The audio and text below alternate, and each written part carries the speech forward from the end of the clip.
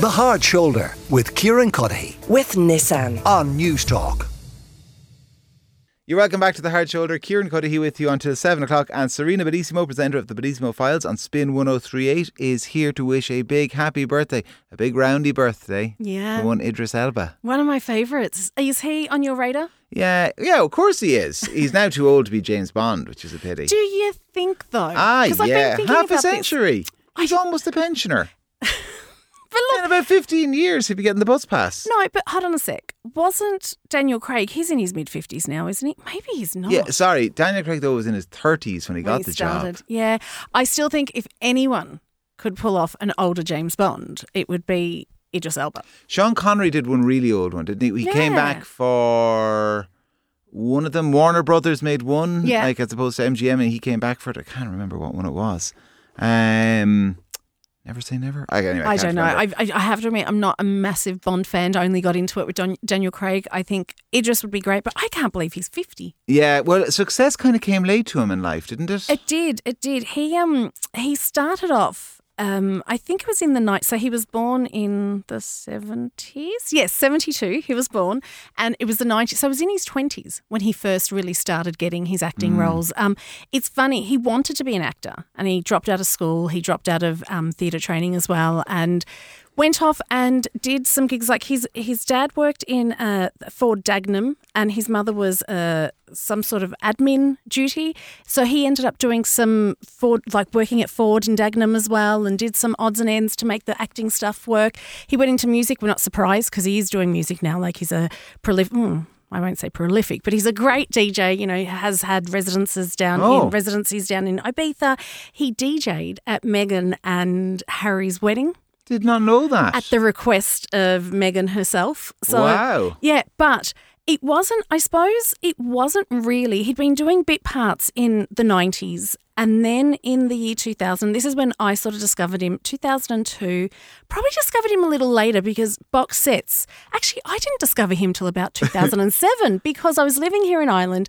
Box sets became a big thing. Do you remember? Yes. And I think even though The Wire started in 2002, it wasn't till the mid to late noughties. It was a slight slow burn. Wasn't it? The Sopranos was still occupying our mental headspace, wasn't it? Yeah. Until maybe a little bit later. And then, we discovered Stringer Bell. Let's take a little listen. You know what we got here? We got an elastic product. You know what that means? That means when people can go elsewhere and get their printing and copying done, they're going to do it. You acting like we got an inelastic product and we don't. Now, I want this to run like a true business. Not no front, not no bullshit. Understand me?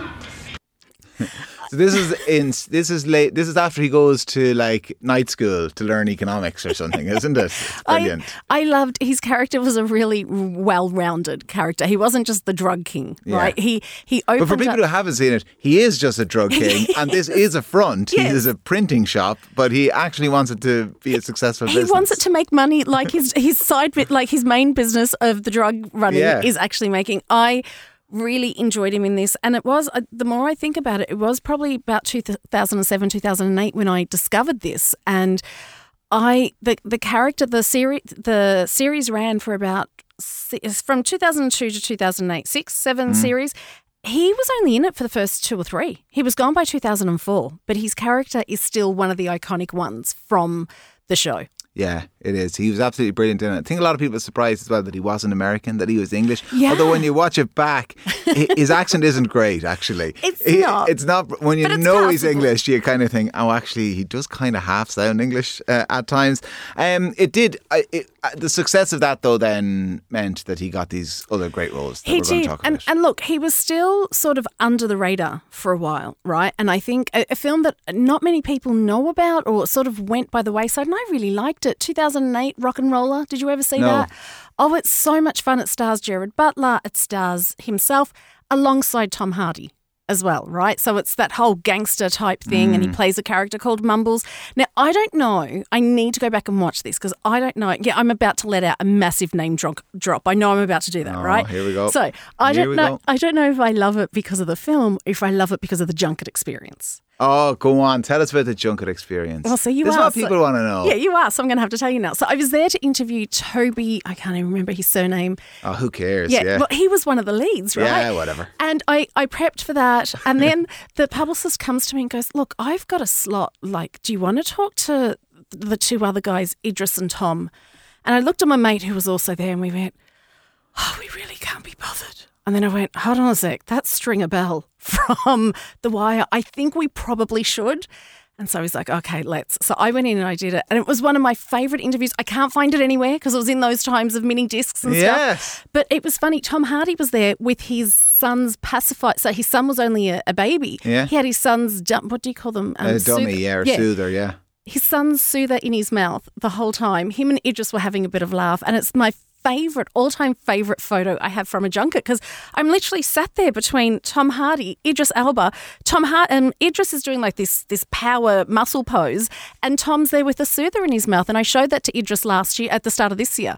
And he was like, oh my God, dude, that's the best photo ever. Oh, you showed it to him? Yeah, I had another junket with him. It was like, oh my God, that's the best photo ever. So, yes, I don't know. Am I mixing it up with the junket or was it a really good movie? Well, I haven't seen it, but the junket sounds good. Yeah, the junket certainly sounds good. What else? Luther, actually. That's something that, again, like The Wire, I didn't watch it at the time. Someone recommended it long after it had started. And have you seen? Well, see, I haven't. Right, oh, it's but great. I know that. Yeah, so again, he was still starting off. This is the TV series that propelled him to infamy everywhere in London and across the world. He plays a detective who has, I think I'm going to read it straight from IMDb. He's a near genius murder detective whose brilliant mind can't always save him from the dangerous violence of his passions. Like he's a kind of a cliche detective. He's that lone wolf detective. Yeah. I don't play by the department's rules type thing. Like anyone could write it. It's kind of the relationship he has with the killer is what makes it a bit different. Anyway, It's really good. So that was 2010 that came out, and I was on his IMDb.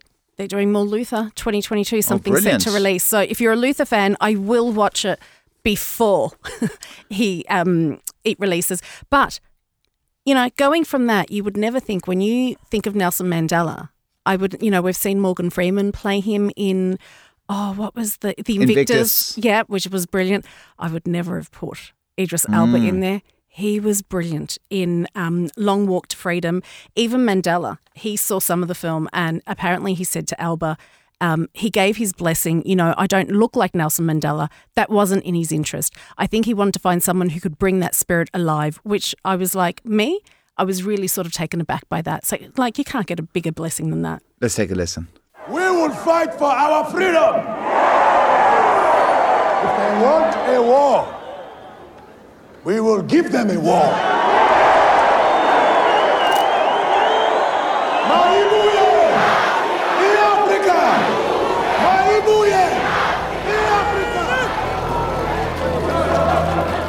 Yeah, that's another movie now I haven't seen. Long Walk to Freedom. Really, really good. Okay. Definitely worth checking out. Now, one that I'm really surprised I'm going to talk about, I hate Westerns. Oh, I love Westerns. Of course you do. Love them. Absolutely. So you've seen Idris Elba's one on Netflix, The Harder They Fall? No, haven't seen it yet. My wife hates Westerns. So do I. So this is the problem. But when I used to work on the breakfast show on News Talk, yeah, I had afternoons to myself. So you could watch whatever you wanted? I could watch anything I wanted.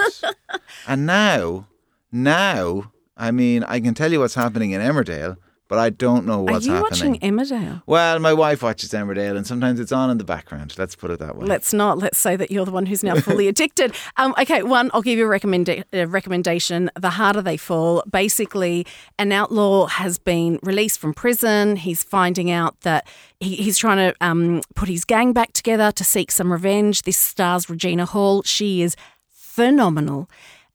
It's basically led by an all-black cast and it is brilliant. It is a Western like I've never seen before. Really, really enjoyed it. The fact that it goes for just over 2 hours and the fact that I stuck around for that long must mean, look, it either means one of two things. A lot of Western people are going to go, oh, that was really bad. Yes. Oh, it was really, really good. So I'd be interested to see what you think. Okay, I'll have to watch it. The Harder They Fall and Mandela, Long Walk to Freedom. Sarina, pleasure. And we'll talk to you again same time next week. Sarina Bellissimo is presenter of the Bellissimo Files on Spin 1038. When she's not presenting, she's off on junkets, interviewing famous people. That is the gig she has been landed with. It is a tough lot, but, we all have our cross to bear. Anyway, we'll get the news headlines. Here's Eamon.